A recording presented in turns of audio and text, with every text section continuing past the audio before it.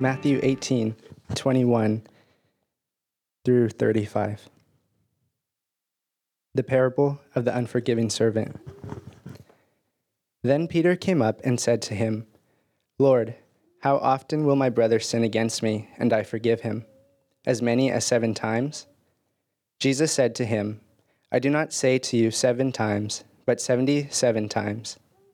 Therefore the kingdom of heaven may be compared to a king who wished to settle accounts with his servants. When he began to settle, one was brought to him who owed him 10,000 talents. And since he could not pay, his master ordered him to be sold, with his wife and children and all that he had, and payment to be made. So the servant fell on his knees, imploring him, 'Have patience with me, and I will pay you everything.' And out of pity for him, the master of that servant released him and forgave him the debt. But when that same servant went out, he found one of his fellow servants who owed him 100 denarii. And seizing him, he began to choke him, saying, 'Pay what you owe.' So his fellow servant fell down and pleaded with him, 'Have patience with me, and I will pay you.' He refused and went and put him in prison until he should pay the debt. When his fellow servants saw what had taken place, they were greatly distressed, and they went and reported to their master all that had taken place. Then his master summoned him and said to him, 'You wicked servant, I forgave you all that debt because you pleaded with me. And should not you have had mercy on your fellow servant, as I had mercy on you?' And in anger his master delivered him to the jailers until he should pay all his debts. So also my heavenly Father will do to every one of you, if you do not forgive your brother from your heart." It's good to be with you. My name's Duncan. If you don't know me, please do, if you can, keep that passage open. That will be really helpful as we study, as we consider what the Lord has to say to each and every one of us. In school, my favorite, or at least one of my favorite subjects, was history. I don't know if you enjoy history, and I studied it for my Leaving Cert. And during your Leaving Cert for history, you have to have a history project. And my project was on Corrie ten Boom. That is who I chose to study, to research for my history project. And Corrie was a woman who, along with her family, helped hide Jews in the Netherlands during World War II. A few years ago, myself and Becky actually got to visit and go to the house, the watch shop that her and her family ran, and they lived above it, and we got to see it.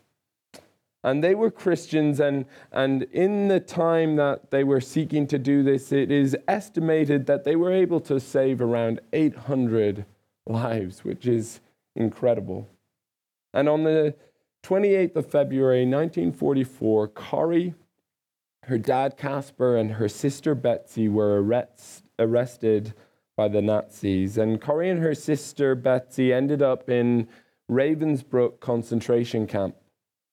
During their time there, Betsy became very ill, and on the 16th of December, 1944, Betsy died. 12 days after that, due to a clerical error, Corrie was released. And yet 1 week after she was released, all the women in Corrie's age category were killed in the gas chamber. It's hard to appreciate all that she went through. It's hard to know the pain that she experienced at the hands of the Nazis, all that the pain that she saw that was caused. And as you sit here and as I stand here, we can't even begin to comprehend. After the war, Corrie began to share her story. She began to go around and talk about how central her faith was in everything that she went through. And a significant part of what she would share was about the forgiveness of God, the forgiveness of sins. And in 1947, she was speaking in a church in Munich.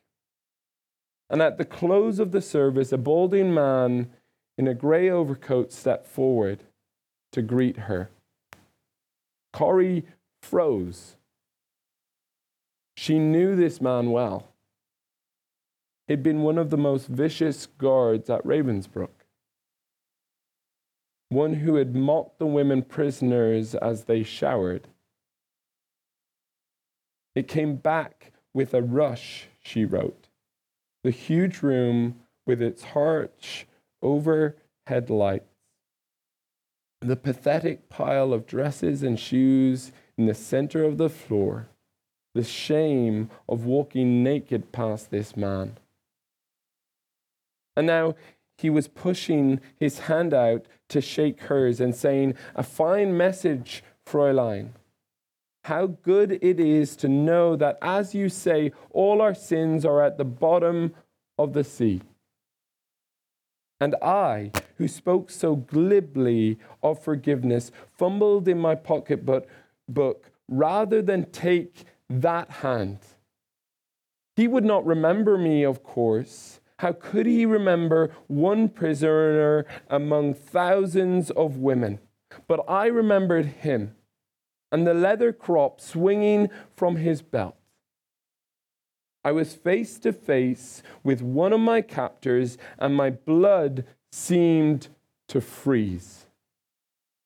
"You mentioned Ravensbrück in your talk," he was saying. "I was a guard there. But since that time," he went on, "I have become a Christian.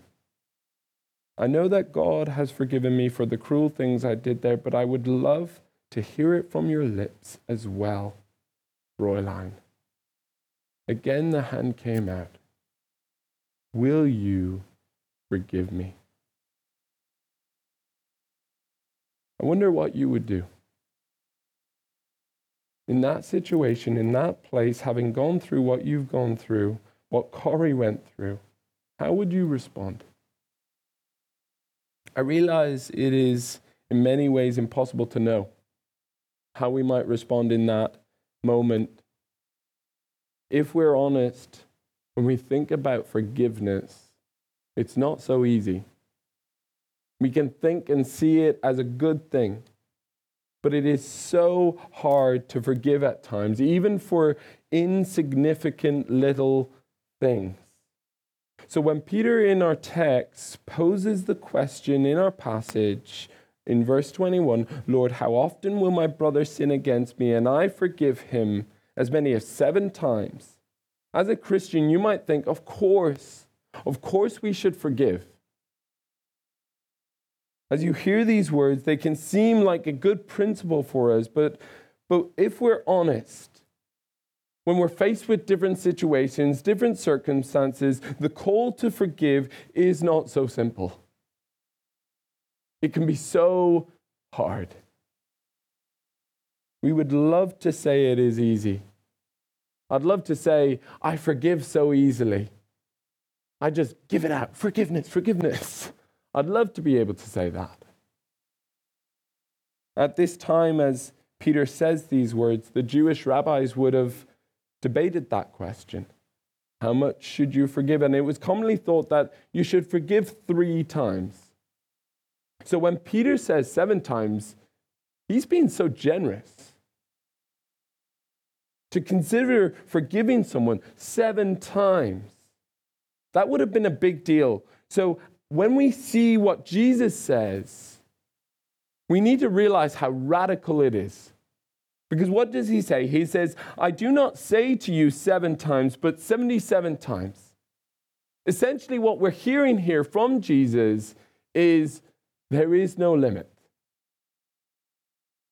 There is no limit if we are his people.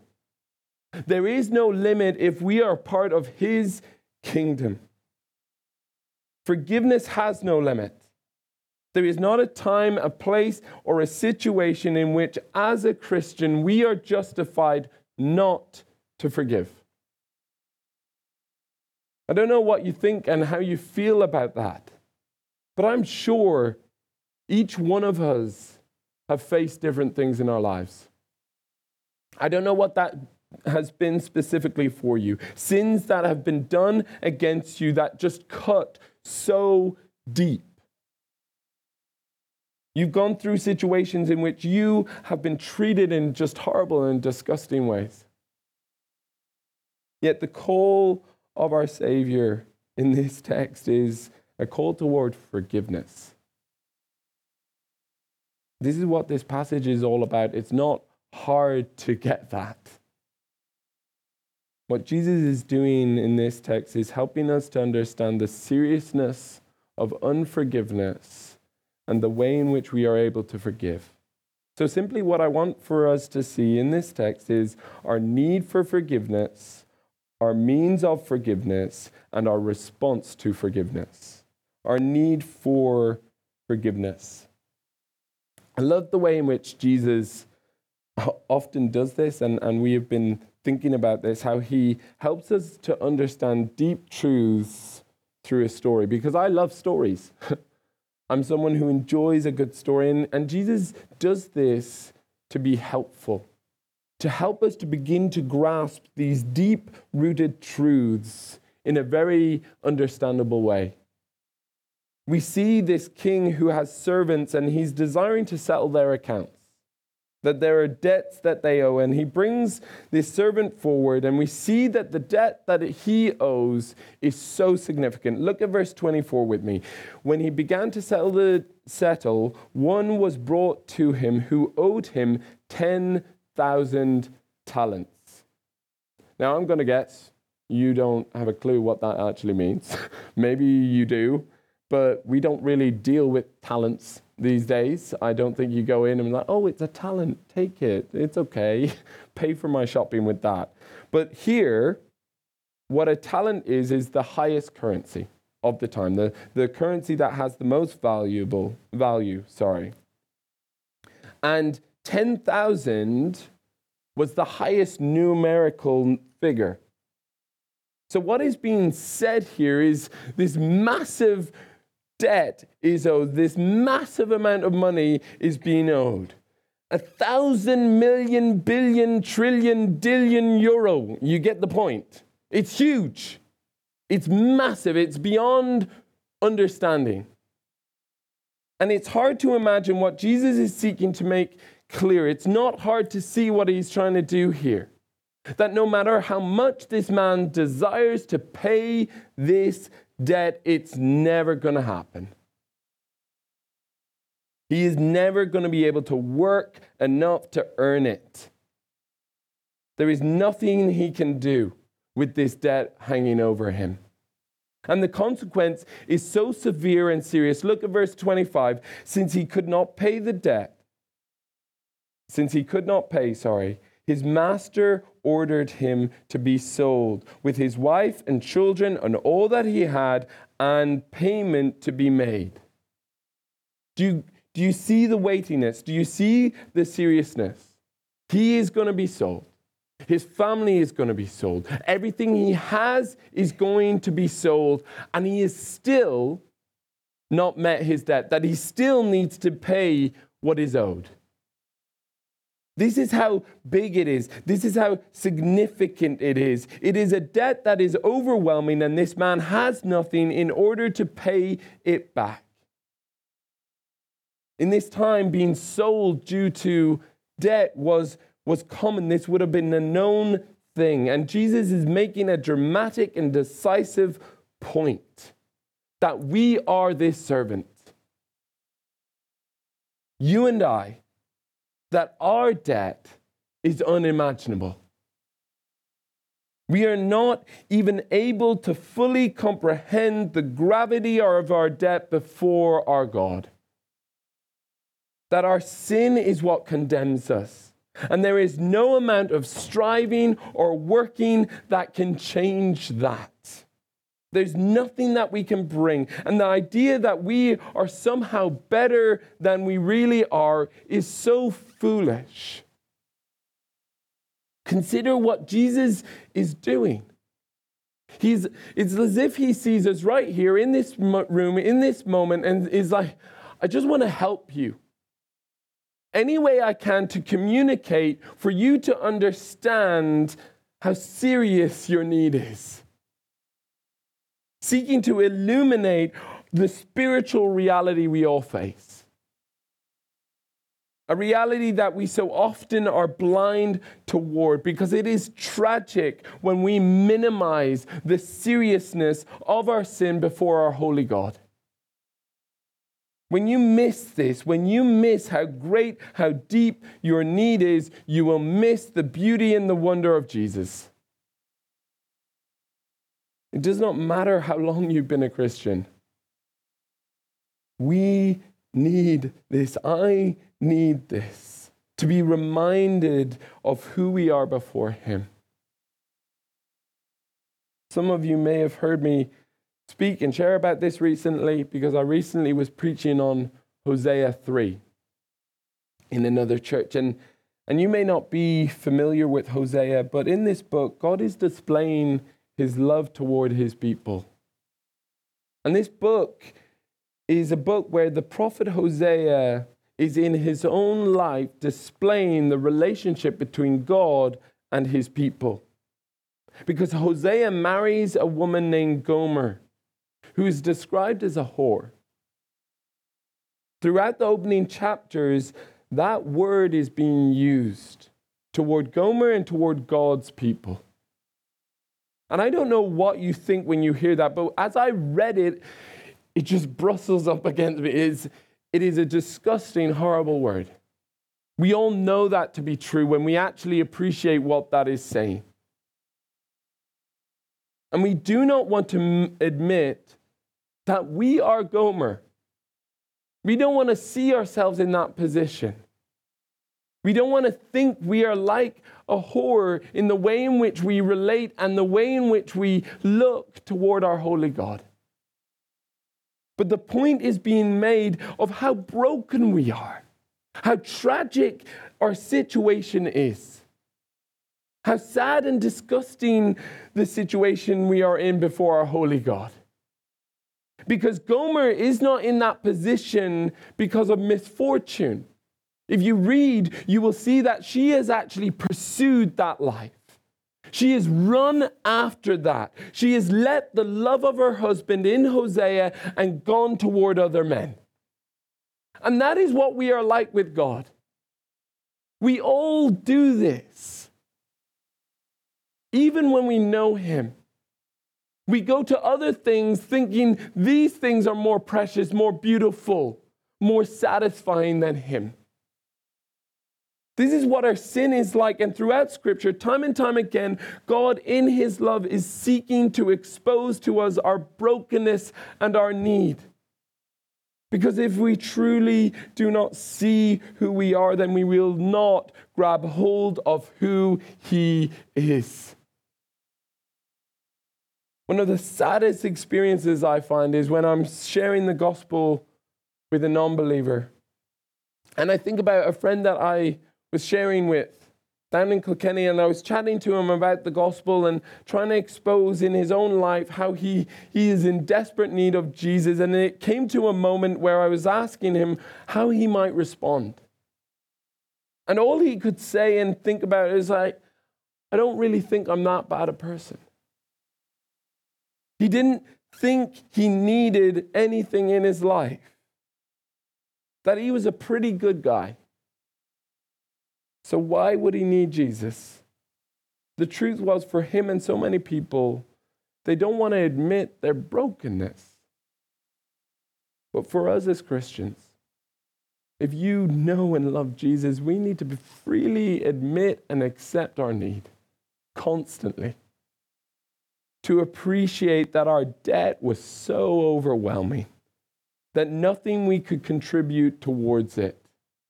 That we were helpless and hopeless before our God. You come here today, and as a family united in Christ Jesus, you don't have to fake it. I don't want you to come in this room and think, oh, how are you? I'm great, woo! But really, you've come from a week that is just rubbish. You don't have to pretend. Being honest and open is what we're called to. that we can freely say, I am broken. Being a community that embraces our weaknesses. Being a community that admits our failings. Being a community that displays grace and kindness toward the brokenhearted. Being a community that points one another to the gospel and back to Jesus. Time and time again, this is what we are called to. Because though our need is great, we see and we look toward our means of forgiveness. Look at verse 26. The servant fell on his knees, imploring him, have patience with me, and I will pay you everything. The response, the posture that we see of this servant is so telling. He's not coming and seeking to justify himself. He's not making excuses. He's not, who are you? How dare you? He's not getting angry toward his master, because the truth is, when you actually rightly stand before Jesus, when we are exposed to our need, we don't have anything to say. We don't have any excuses. There is no grounds for us to feel or be angry or self-righteous. What we should realize, though, is the kindness of our Lord. Because it is only His Spirit that opens our eyes to see. To be able to see Christ for who He is. To be able to see ourselves and our need of Him. 2 Corinthians 4 says, in their case, speaking about non-Christians, the god of this world, the devil, has blinded the minds of unbelievers to keep them from seeing the light of the gospel of the glory of Christ, who is the image of God. Do you hear that? This is the spiritual reality for us all before Jesus. Satan himself wanting to keep us away from seeing who Jesus truly is. That the devil himself seeks to keep and make us blind. Blind to the beauty, blind to the glory of Christ. He wants you to think that you are all okay, that you are fine. He wants you to believe that. He works hard for us to believe that we don't need Jesus. He works hard. He loves. He delights when we think, I'm a good person. The ability for you, for me, for anyone to truly see ourselves is only revealed through Jesus. That's why Paul in Corinthians goes on to say, so we preach Christ. Because that is the only way that we will see. That we are blind, that we are dead spiritually speaking. It is an act of grace when our sin is exposed. It doesn't mean that it's comfortable. It doesn't mean that it just feels good. It can be hard, it can be difficult. But do not forget, do not think that it is not grace, because it is grace. It is what you don't deserve. Instead, we can embrace when He exposes sin. We don't need to excuse it.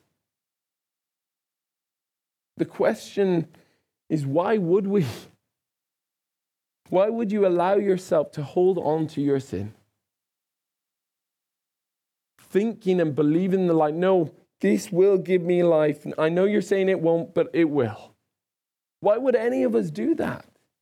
Rejecting His grace, His kindness towards us. Truth for us is that sin in the life of a Christian should not be treated lightly. We always need to treat sin seriously. Our call is to put it to death by the power of the Spirit. Our call is to look to Him, the Spirit that both reveals and enables us to put sin to death. The consequence for this servant's debt is so serious Yet how much more serious will it be for us if we are unrepentant in our sin? If we do not humble ourselves before our loving Savior? Brother, sister in Christ, do not think you can just play around with sin. The warning is clear in this text. If you are right now in this place, in this moment, when you know you are holding on to sin. You know that you are not submitting. You know that you're reluctant to turn to Jesus. I'm just saying and crying out, please hear. Hear your Savior say, come to me. Do not go after this. Hear what Jesus says in verse 27. Out of pity for him, the master of that servant released him and forgave him the debt. Hear the kindness of Jesus. The servant wanted patience. The servant falls down and says, be patient, let me pay it back. Because he can't even realize that he can't pay it back. That's how blind he is. But the master, full of mercy and grace, cancels the debt. A debt that was too great to comprehend. And I am in constant need of realizing and embracing this.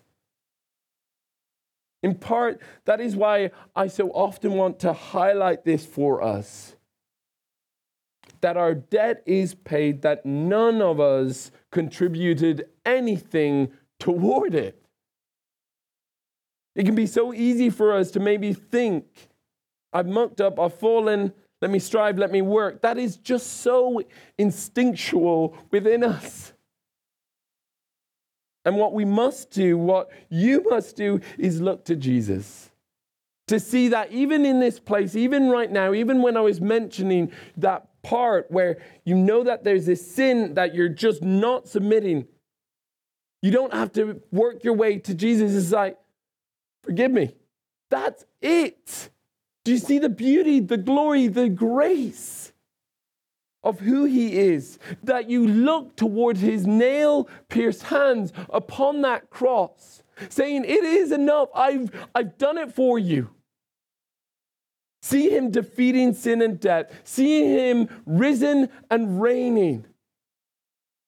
See him, the one who is the means of our forgiveness. Knowing and resting that the debt has been paid by his blood shed for us. I just think we are so slow, aren't we? Well, I am. Maybe you're better than me. How often we forget this. The very center of our faith. How often the devil wants us to be blind to this. No, Duncan, you're fine. Don't look over there. Don't. Oh, it's so stupid. Yet how wonderful and glorious, how free this is.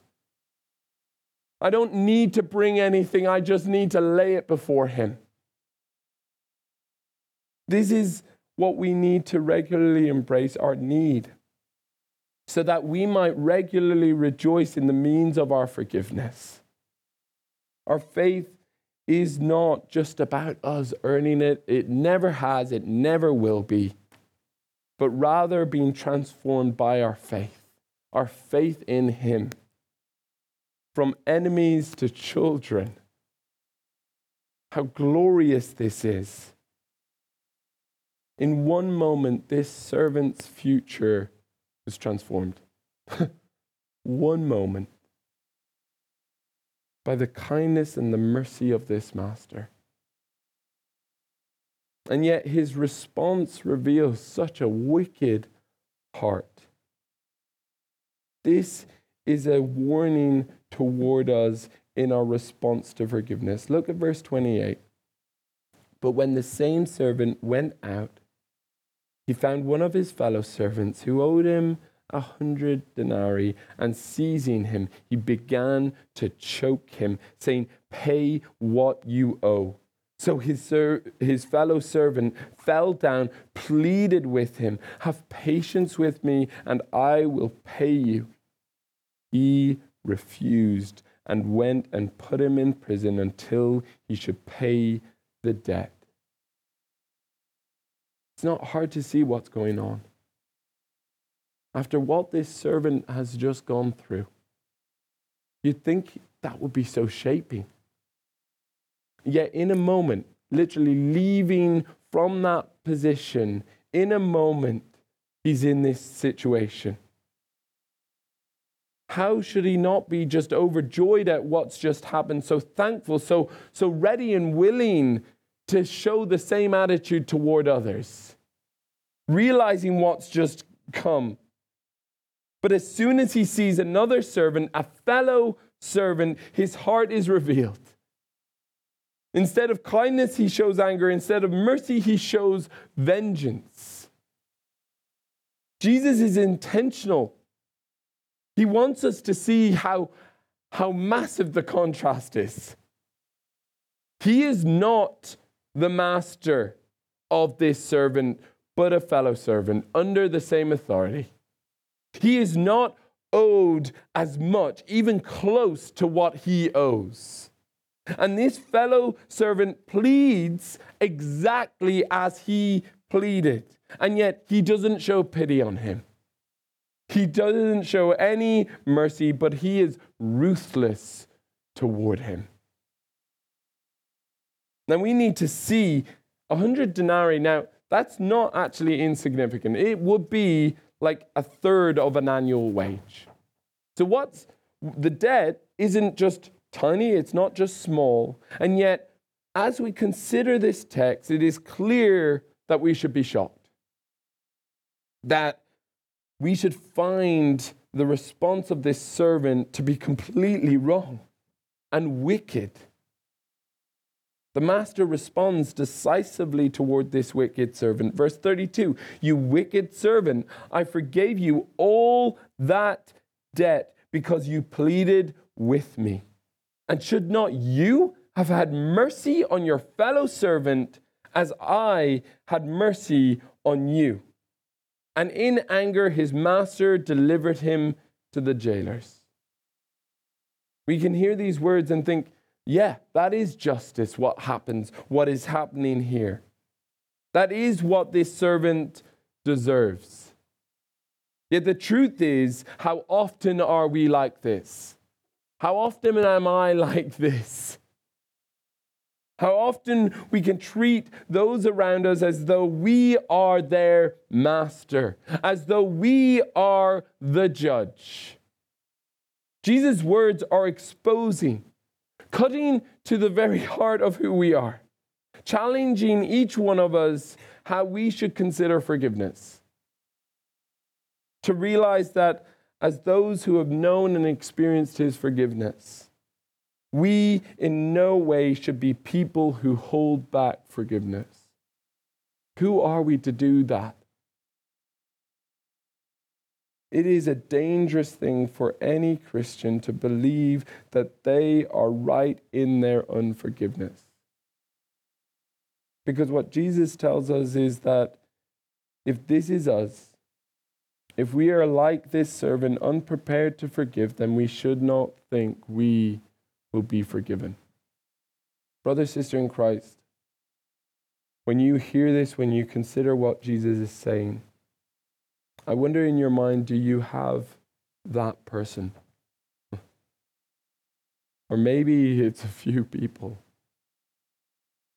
who you hold bitterness toward, who you believe that you rightly can hate. Hate them for what they've done to you. To believe that you're okay not to forgive them. The truth about unforgiveness is that it is sinful. And like all sin, it will eat you up. It will destroy you. It will cause spiritual decay if you do not act. If you do not understand and grasp the forgiveness you have received is so far greater, it doesn't compare to what we experience. Far more significant than any sin that has been done toward you if you don't know what you have received and choose to act in that, act out of that, then you will be destroyed by it, by not forgiving others, by holding on. And I know how deep this might be for some of us, how deep your hurts and pains are, how difficult it might seem, how gut-wrenching it might feel. I know that there are things that you've gone through that are so hard. But hear your Savior calling you toward life itself, calling you toward freedom in being able to forgive. This is the road that we have been called toward. But let me be clear on this. Forgiveness does not mean that it is done through your self-determination. This is a work of the Spirit. We act out of that. A work of God to give us a heart that is experienced and known His forgiveness toward us, that we might be able to forgive others. It is us praying, help me in this. Because in myself, I do not want to do this. Secondly, forgiveness does not remove consequences. When you forgive, that doesn't mean you necessarily entrust yourself to that person again. It doesn't mean that they should not face consequences for the sins that they have done. That will be simplifying it. And especially if what they've done is illegal. They should face consequences. That is right. Thirdly, forgiveness does not mean we do not hate what is evil. These things can be held together. We hate what is evil, and yet we can forgive. We don't just separate them. The call of Jesus to you right now is to forgive. Not just with mere words, but with a genuine heart. To be a person who lives in light of the forgiveness you've known. As Corrie ten Boom stood there, confronted before this man with a choice. Fräulein, again the hand came out. Will you forgive me? And I stood there, I whose sin had again and again been forgiven and could not forgive. Betsy had died in that place. Could he erase her slow, terrible death simply for the asking? The soldier stood there expectantly, waiting for Corrie to shake his hand. She wrestled with the most difficult thing I had ever had to do. For I had to do it. I knew that. The message that God forgives has a prior condition that we forgive those who have injured us. Standing there before the former SS man, Corrie remembered that forgiveness is an act of the will, not an emotion. Jesus, help me, she prayed. I can lift my hand, I can do that much. You supply the feeling. Corrie thrust out her hand, and as I did, an incredible thing took place. The current started in my shoulders, raced down my arm, sprang into our joined hands, and then this healing warmth seemed to flood my whole being, bringing tears to my eyes. I forgive you, brother, I cried, with all my heart. Only the gospel can do that. Nothing else. Only when we see our Savior, only when we realize our need, when we rejoice in His mercy and grace and forgiveness for us, can we, by His Spirit, show such forgiveness. I just want to encourage you, as you sit there, as you consider the words of Jesus to each one of us today, Is there unforgiveness in your life?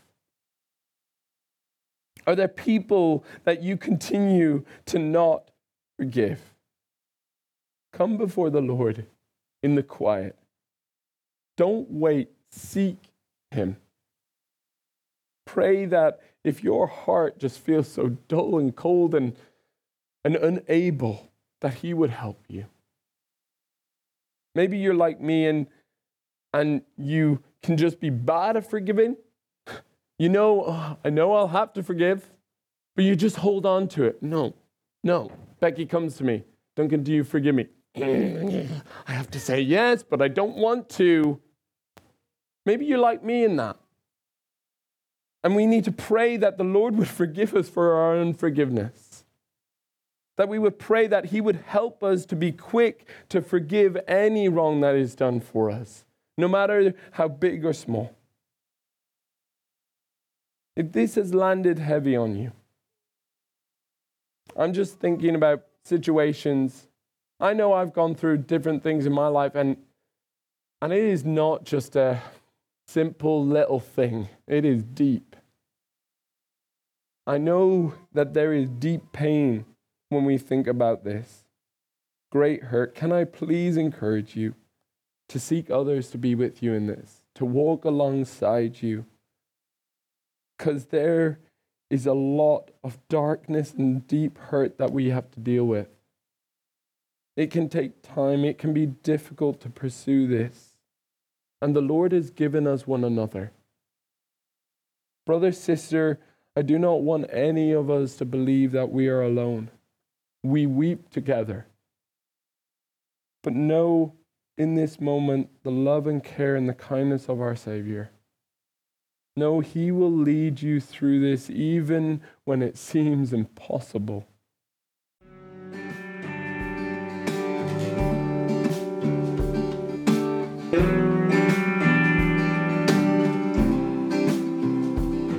Thank you for listening to this week's sermon. If you found this helpful or want to know more about City Church Dublin, please visit our website found in the link below.